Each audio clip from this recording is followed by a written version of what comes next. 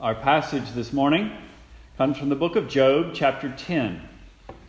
Before I read the passage, before we pray that His blessing upon it, just to remind you that chapter 9 and 10 is Job's answer to Bildad. It's response first to Bildad, chapter 9, and then chapter 10 he addresses himself unto the Lord God. In his response to Bildad, he had made the point that is common, it's made in Scripture that judging by providential events alone, one cannot tell the favor or the disfavor of God.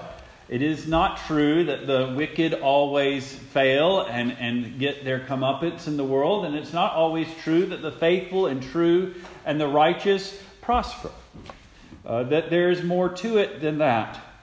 And we will see, and one of the things that we'll see this morning is that this truth, while helps us to deal with injustice in the world, also helps us to persevere in prayer. Before I read our passage, let's go to the Lord in prayer that He would bless the reading and preaching of His word. Our Father and our God, we come before you this morning in the name of Christ, and we thank you that you have revealed yourself to us in many ways, and especially in giving us your Son, who is both the Son of Man and the Son of God. We thank you that in Him we can come to a full understanding of your justice and your mercy, of your goodness and your graciousness and your truth. And we thank you, dear Lord, that you have not hid this even in old times from your saints and from your people, but have given us a revelation of their trials, that we might see reflected in them our trials, and that we might find, as we find in them, your grace. We ask, dear Lord, that you would accompany the reading of this infallible word by the same Spirit that gave it, that your Holy Spirit might dwell within our hearts and prepare us to receive your word with understanding, with love, with commitment, that it might bear fruit in our lives, that it might cause us to repent of sin, that it might cause us to trust and have faith in the word of our Savior all the more, that we would be obedient unto Him. We pray this in Jesus' name. Amen. Hear now the reading of God's holy word in the book of Job, chapter 10. My soul is weary of my life. I will leave my complaint upon myself. I will speak in the bitterness of my soul. I will say unto God, do not condemn me. Show me wherefore thou contendest with me. Is it good unto thee that thou shouldst oppress, that thou shouldst despise the work of thy hands, and shine upon the counsel of the wicked? Hast thou eyes of flesh, or seest thou as man seest? Are thy days as the days of men? Are thy years as man's days, that thou inquirest after my iniquity and searchest after my sin? Thou knowest that I am not wicked, and there is none that can deliver out of thy hand. Thy hands have made me, and fashioned me together round about, yet thou dost destroy me. Remember, I beseech thee, that thou hast made me as the clay, and wilt thou bring me into the dust again? Hast thou not poured me out as milk, and curdled me like cheese? Thou hast clothed me with skin and flesh, and hast fenced me with bones and sinews. Thou hast granted me life and favor, and thy visitation hath preserved my spirit, and these things hast thou hid in thy heart. I know that this is with thee. If I sin, then thou markest me, and thou wilt not acquit me from my iniquity. If I be wicked, woe unto me. And if I be righteous, yet will I not lift up my head.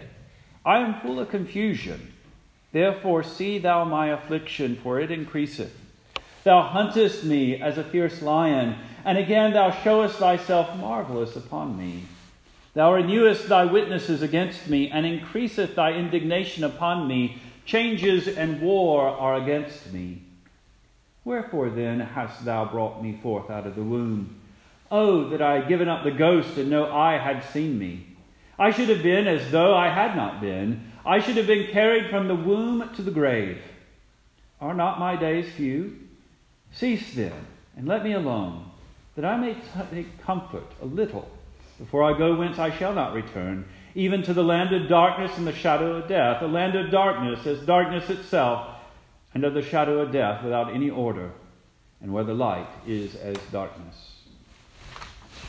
The grass withers and the flower fades, but the word of our Lord abides forever, and his people said, Amen. Job is still in great distress, and this distress is made quite evident in this prayer. But this is nevertheless a strengthening of Job's faith. As you look at his speeches beginning in chapter 3, and then in his answer to Eliphaz in chapters 6 and 7, and then in his answer to Bildad, and then his turning unto God, just as he did with Eliphaz, in chapters 9 and 10.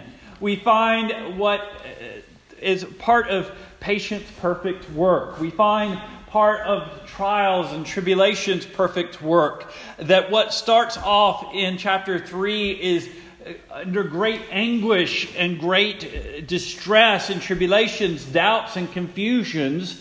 There has been a refining and a polishing and a perfecting of Job's words as he addresses his Lord, and as he tries to wrestle with the well-meaning perhaps, but not very helpful counsel of his friends. And we see this here. We see in Job's prayer a strengthening of his faith. Now, he's still desiring death. He still sees nothing ahead of him that can improve except going into the grave. And he still longs for just a little piece of God's acknowledged goodness and comfort in his life. We see this in verse 20 particularly, before he goes into that which he will not return. Before he leaves this present world. Because once he leaves this present world and he has no token of God's favor, as we saw with Bildad, we know that they would not hold him innocent. We know that they would have accused him as a hypocrite. They would have congratulated themselves that this was a man that was found out, even though his faults were secret. Nevertheless, his end was so terrible and disastrous that this must be a wicked man going to his grave. And instead of Job being a byword for patience and holiness and righteousness, Job would have become a byword of hypocrisy, iniquity, and the judgment of God. This was still a real danger before him and before his eyes. But we see here Job, nevertheless, persevering in prayer. That means he's persevering not in his own hope and in his own trust, even though he still maintains and recognizes that his conscience does not condemn him. And therefore he has hope with the Lord God, though his body being eaten by worms and sores and crusts, though his children are gone and they're not coming back, though his wealth has been stolen, though he's been reduced to nothing, yet nevertheless, he knows that even with his friends condemning him without any direct and specific cause, that he still hangs with the Lord, that he is still wrestling with him, that the Lord still is giving him an ear. And this is one of the lessons we will be drawing, the great lesson we will be drawing from this is looking at this as an example of how you and I should be praying in affliction. How you and I should be praying when it doesn't seem like God is hearing us. How you and I ought to understand that parable in the Gospels, Luke chapter 18, when he talks about the unjust judge and the widow woman seeking justice at his hand, who feared not God nor man, nevertheless wore him down as a squeaky wheel and got the oil and got what she desired. And the Lord Jesus says, how much more should you pray, because your Father is not an unjust judge? Well, what does that mean to persevere in prayer? Well, Job is the great object lesson of that. He's known for that. In fact, that's how James brings him before us. The patience of Job. the one who persevered. Not that he persevered without some faults. Not that he persevered perfectly. Not that he didn't say things that were extreme. But that nevertheless he persevered with his God. And that is how you and I are expected to pray as well. And so it behooves us to look at the way he prayed, the method of his prayer. And there's 4 different things. I mean, first thing, and most essentially, he was honest in his contention with the Lord. He didn't hold back because he thought speaking with God required a certain sense of propriety. And certain things were not to be brought up. No, he is open before him. He recognizes that the Lord knows his heart, and there's no reason to pretend like he is any less grieved than he is, that he's less confused than he is, that he's less troubled than he is. My soul is weary of my life. I will leave my complaint upon myself. I will speak in the bitterness of my soul. And I will say unto God, do not condemn me. Show me wherefore thou contendest with me. He wants to know if he is indeed being condemned, why is it? If he is to suffer at God's hand, why is it? He knows it's not arbitrary. He knows God is not arbitrary and cruel. So there must be a reason. And he knows his own heart that it's innocent before the Lord. Not that it's sinless, but that he is faithful and seeks the Lord. His very persevering in this trial and not just giving everything up proves this, as he proved to Bildad in the latter part of chapter 9. He says, if I be wicked, in verse 29, why then do I labor in vain? If I was a hypocrite, I would take my wife's advice and I would curse God and die. But I know that isn't it. And I know that the Lord doesn't do anything without a reason, and I am going to be honest, and I am going to seek understanding. And he does so in several arguments. The first one is from God's justice and glory. The second one is from his mercies that we'll see in verses 8 through 13. The third one is his own. The third and fourth are from his own weaknesses. The first one is from his own ability to stand up under this all-seeing scrutiny of the Lord. And therefore, he cannot be exposed to the Lord without the Lord also being merciful. And the last, just a plea for some little bit of comfort. This, just have pity. He argues from God's pity for him. Well, let's look first then at the argument from God's justice and his glory, verses 3 through 7. Is it good unto thee that thou shouldst oppress, and that thou shouldst despise the work of thy hands, and shine upon the counsel of the wicked? These are rhetorical questions. Job is not accusing God of this injustice, but he is recognizing that no, the answer is true. It is not to God's glory to oppress. It is not to God's glory to magnify the righteous. So what are you doing in these things, O Lord? And then he goes to verses 4 through 6. Do you have eyes of flesh? Do you see as a man sees? Are thy days as the days of man, and are thy years as man's days, that thou inquirest after my iniquity and searcheth after my sin? The picture is that the reason why he's suffering long, it could be, like his friends are accusing him of, has a secret sin. And it's taking God a long time to find it because he is as a man. And sometimes it's really hard to get to a bottom of somebody's guilt. And so like an investigator or a prosecutor, he has to make his case, and it takes him a while to build up a case. Well, God isn't like that. God doesn't need that kind of time. Why, if he is guilty, God would treat him as if he needed that great deal of time to build up a case against himself? Obviously, this is not what you're doing. And if you did, you know my heart, verse 7. You know that I am not wicked, and there is none that can deliver out of my hand.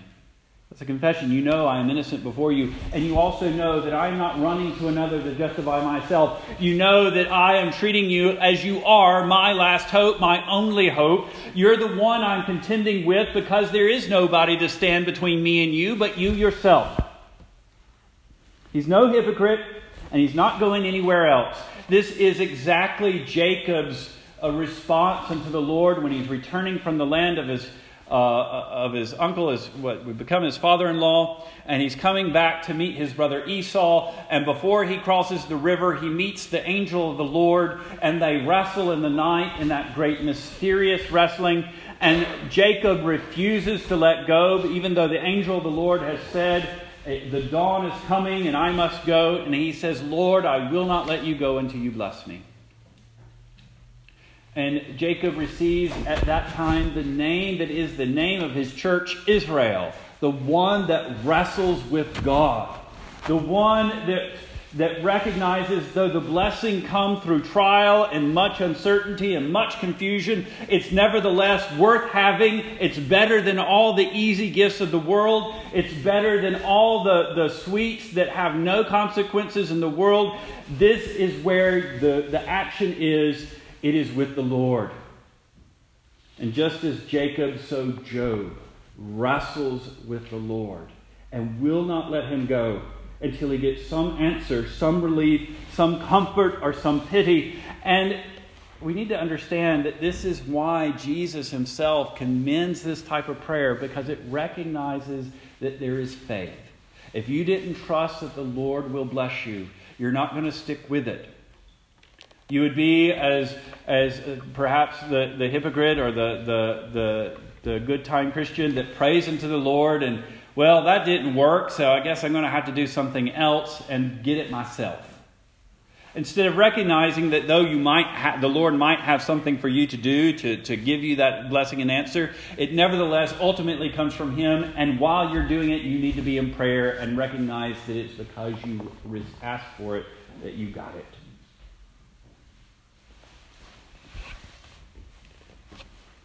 God helps those who help themselves is not in the Bible. It actually comes from Matthew Henry's commentary on Scripture. And it recognizes that faith that trusts God to do something will nevertheless be working towards that goal. That if it is of the Lord, He will then bless it. But there has to be a contention with God. There has to be a wrestling with Him. And this Job does. And this is an honoring prayer. Now, superficially, it doesn't seem that way to his friends, and sometimes it wouldn't seem that way to us. Is it right to challenge God's righteousness to him? Well, the Bible says yes. That one of the ways that we pray unto God is to say, as David says in the Psalms, if you allow the oppressors to be victorious over me, will there be anybody to praise your name? David's not holding anything over the bar with God, but he is wrestling with the Lord. But reminding the Lord that you yourself seek that glory of God. And it's an argument to fortify your prayers. That you only would not cease from arguing with God if you didn't believe that arguments mattered. If you didn't believe that God Himself didn't care. If you believe that God hears and cares, then you will use arguments with God. You do it out of humility. Remember, Job begins this, I will leave my complaint upon myself. There is a great deal of humility in Job's honesty, but it is nevertheless quite bold, because it's a boldness that recognizes God, if He doesn't articulate it this way, but it is nevertheless that same confidence that we have when we recognize that God is our Father and that God is for us in Jesus Christ. And so he argues from His justice and His holiness and His glory. This, by the way, is the same way that Jeremiah does with the Lord and in his contentions. In Jeremiah chapter 14, verse 19 and following, he says, Hast thou utterly rejected Judah? And remember, Judah is a wicked nation at this point. Hast thy soul loathed Zion? Why hast thou smitten us, and there is no healing for us? We looked for peace, and there is no good. For the time of healing, and behold trouble. We acknowledge, O Lord, our wickedness, and the iniquity of our fathers, for we have sinned against Thee. And then 21, Do not abhor us for Thy name's sake. Do not disgrace the throne of Thy glory. Remember, break not Thy covenant with us. You have made an agreement with us. And while we're unworthy of it, certainly you're worthy of your word. Are there any among the vanities of the Gentiles that can cause rain? Or can the heavens give showers? Art not thou he, O Lord our God? Therefore we will wait upon thee, for thou hast made all these things. We have no other place to go. And though we deserve your iniquity, we know, deserve your condemnation, we know that there is no peace except it come from you. So the only thing we can bring before you is a confession of our iniquity. Show us your peace. That's what Israel does. That's what the one that goes away justified from the Lord does. Jesus in the parable also, Luke 18, the Pharisee and the publican come before the Lord. The Pharisee, I thank you that you have made me not like that guy over there, a sinner. But the publican, having nothing to commend himself to God, commends himself to the mercy of God. He beats his chest and says, Lord, have mercy upon me, the sinner. And Jesus says that it is he that went away righteous and not the Pharisee.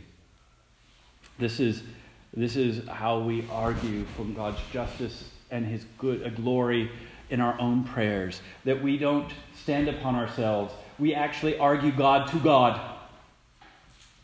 And that is proper and good, and it shows faith. The second thing that Job does, and this lifts up his spirits a little bit, he remembers his mercies that he's already received. In verses 8 through 13, verses 8 and 9 first.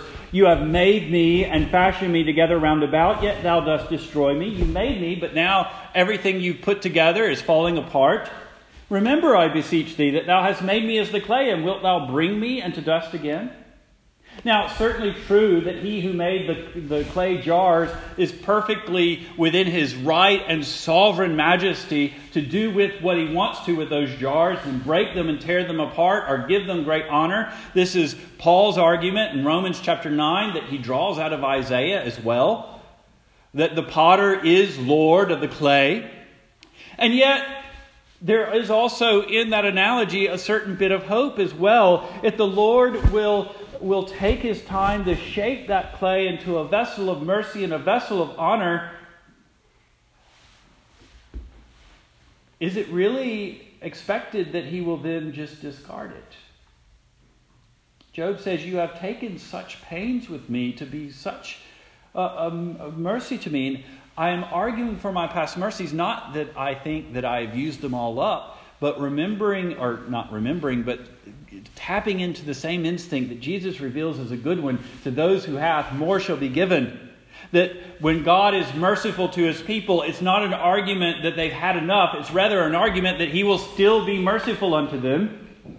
And so he recounts his birth, his conception, and his life before him. This is the imagery, by the way. It's not biologically and scientific, but this was the poetical way that Job puts it. Hast thou not poured me as milk and curdled me like cheese? Thou hast clothed me with skin and flesh and hast fenced me in with bones and sinews.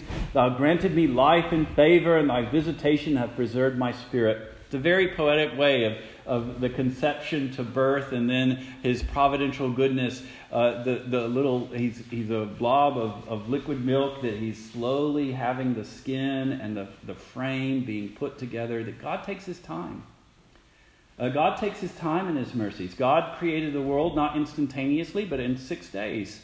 God creates human beings not instantaneously, but in a 9-month sort of incubation process that then flourishes out into the world and is even further in 20 years or so until they reach their maturity. That God delights in the process and the labor and the work and the temporal nature of that sort of thing. And Job recounts this not just as all the ups and downs that were surely there, but as all tokens of his constant mercy to him. And that his life was filled with that preservation, prosperity, verse 12. And he remembers that this is in the mind of the Lord. These things hast thou hid in thy heart. You haven't forgotten these things. I know that this is with thee. I know that these mercies were real and genuine. This Psalm 139 repeats the same. I know that I am fearfully and preciously made. That from my birth and to life, those are arguments for your goodness to me, and therefore arguments for your continued goodness to me, and therefore arguments that I can use to ask for continued mercies. So again, he's arguing God with God. His trust and faith is such that he goes nowhere except to God for his arguments and prayer to God, because he is God. And this verse 13, by the way, is the counterpart to verse 22 in chapter 9. These things hast thou hid in thy heart. I know that it's with thee. Even though my life is miserable, even though, verse 8, you seem to destroy me now, I know that you created me. I know that the present miseries do not erase the love that you have for me, even though I cannot see them. Which is very much like 22. This is one thing, therefore I say that he destroys the perfect and the wicked. You can't tell that God loves that one is right with God or wrong with God by their prosperity in the world, that good things happen to the wicked, bad things happen to the good. Therefore, you look somewhere else. And that's also true when we're considering our own selves. It cautions us against judging others by the events that happens to them. But it also cautions us to remember God's promises even when it appears like He's against us. And that's how it's functioning here in this prayer of Job. And that's his argument, and that's the great... sometimes when we look at the vanity of things, we only see the negative.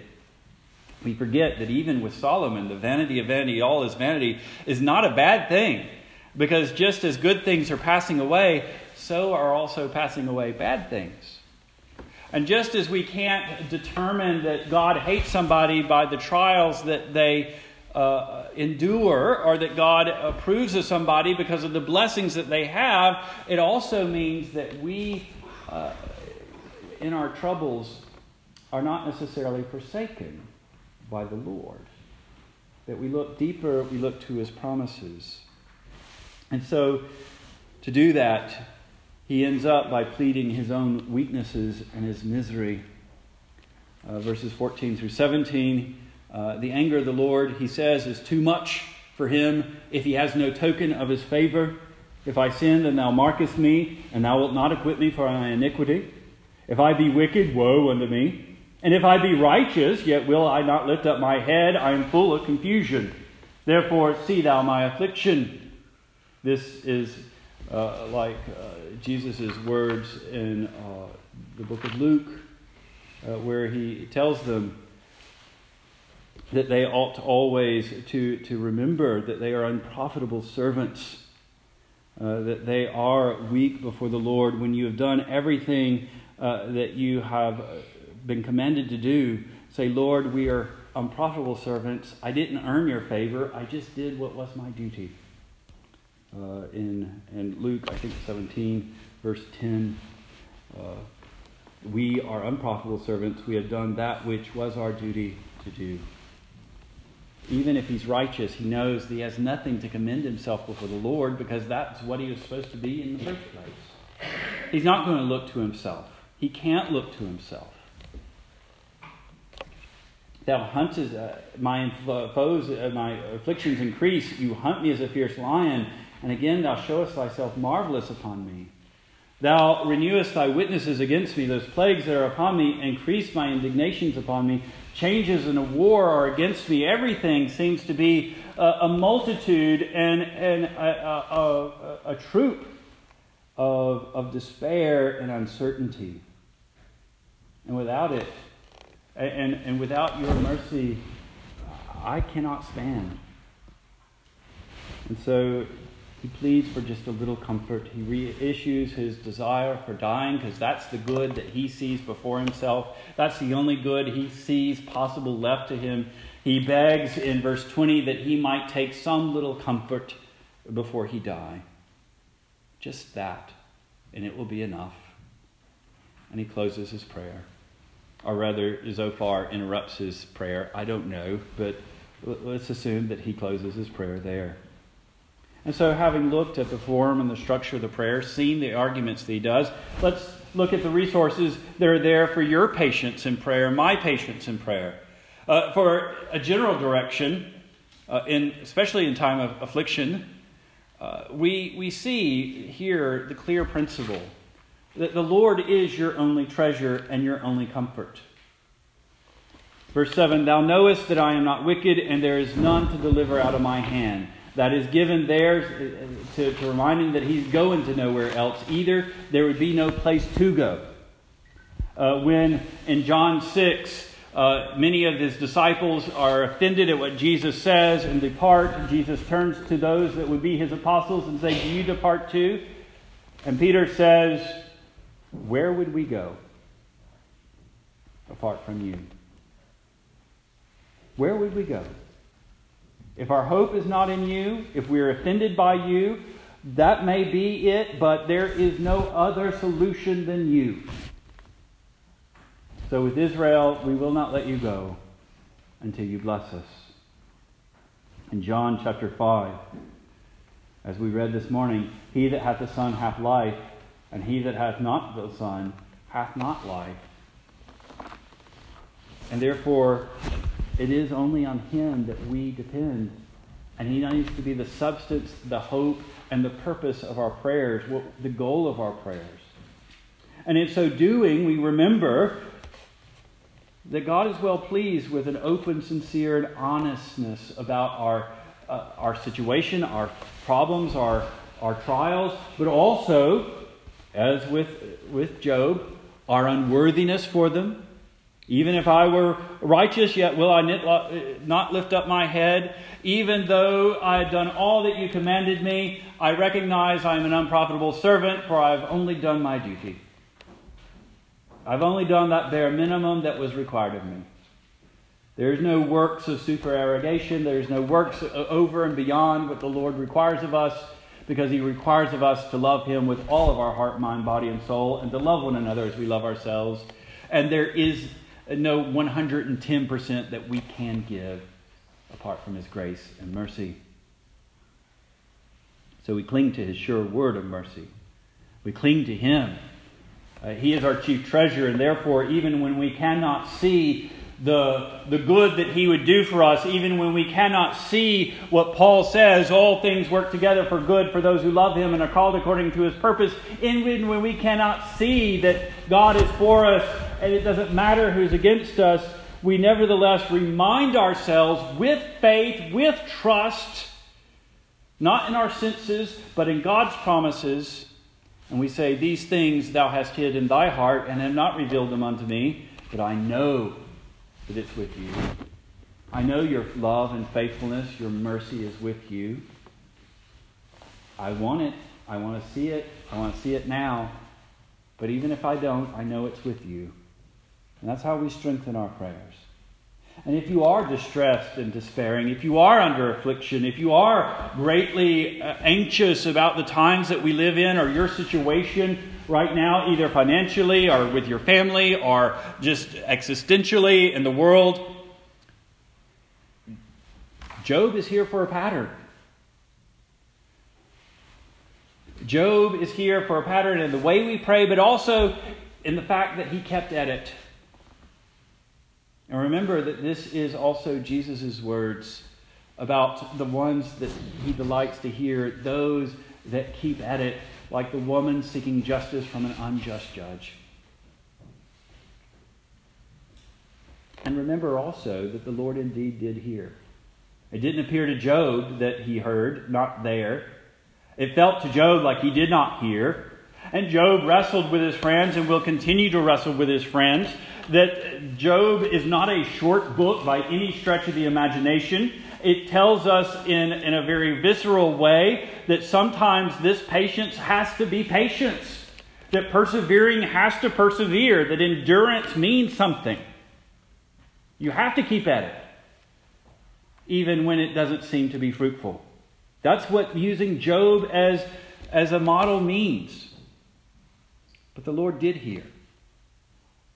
And the Lord did answer. The Lord vindicated Job. He didn't just give him a little comforting pat on the back before he died. He vindicated him to his friends and made Job the mediator for his friends. On top of that, he took the friends' accusation and accusations of what God would do to a good man and what God would do to a wicked man, and decided to bless Job with those blessings so that they would know right full well that Job was blessed. And therefore, his family flourishes again. And his wealth flourishes again. Probably not so much to Job's request, but to vindicate Job against his friends. And he will vindicate you. As we're studying in Sunday night, the martyrs under the altar pray for justice. And seals are broken, and trumpets are blasted, and bowls are poured out for the sake of those prayers. And Babylon is destroyed. And the bride of Christ is glorified. So he will hear you in your distress. But what about you who are not afflicted right now? Who are not under great tribulation or trial? Does this passage speak to us? And I would say yes, too. I mean, look at verse 7. Thou knowest that I am not wicked. Sincere faithfulness in good times becomes then your little token of support, your life jacket in bad times. It is when you're not afflicted that you need to make sure that you have a sincere conscience before the Lord, because that will fortify you under the duress. If Job had not a good conscience, then he would have to hear in a very different way the accusations of his friends against his hypocrisy. What gave him hope was that he was not conscious of turning against God. That is a precious, vital little crutch for our prayers. It's why that we're told that the prayers of the righteous by James avail much. Because they have what they need to persevere in hard times. It makes it easier for them. It is a bit of a comfort for them. And so cultivate that now. Use it just like you save up money for the bad times. You invest for the future. You put away for your retirement. You put away for that time when things would come lean. You take your garden, you can, and you put in the freezer your meat so that you will have it when you don't have it. So that you have it when you need it. Well, cultivate a pure conscience with the Lord. So that when it looks like God turns against you, you will have that crutch, those memories of the blessings to strengthen your perseverance in prayer. So remember that his favor is not always obvious, like in Job verse 13. And so you need to cherish now the sight of his goodness, so that when troubles come, you can recount the Lord's blessings to you as Job did. You formed me together, you pieced me together, you brought me into the world, and you preserved me. I know that you've been merciful to me, and so I can hope that you will continue to be so. But if you don't cultivate a habit of remembering his mercies, they won't be there for you to recount when you need to. And also, remember with Job, but with anybody, how much small comforts are worth when you don't have any comfort. But just a little bit of water is a lifeline when you're thirsty.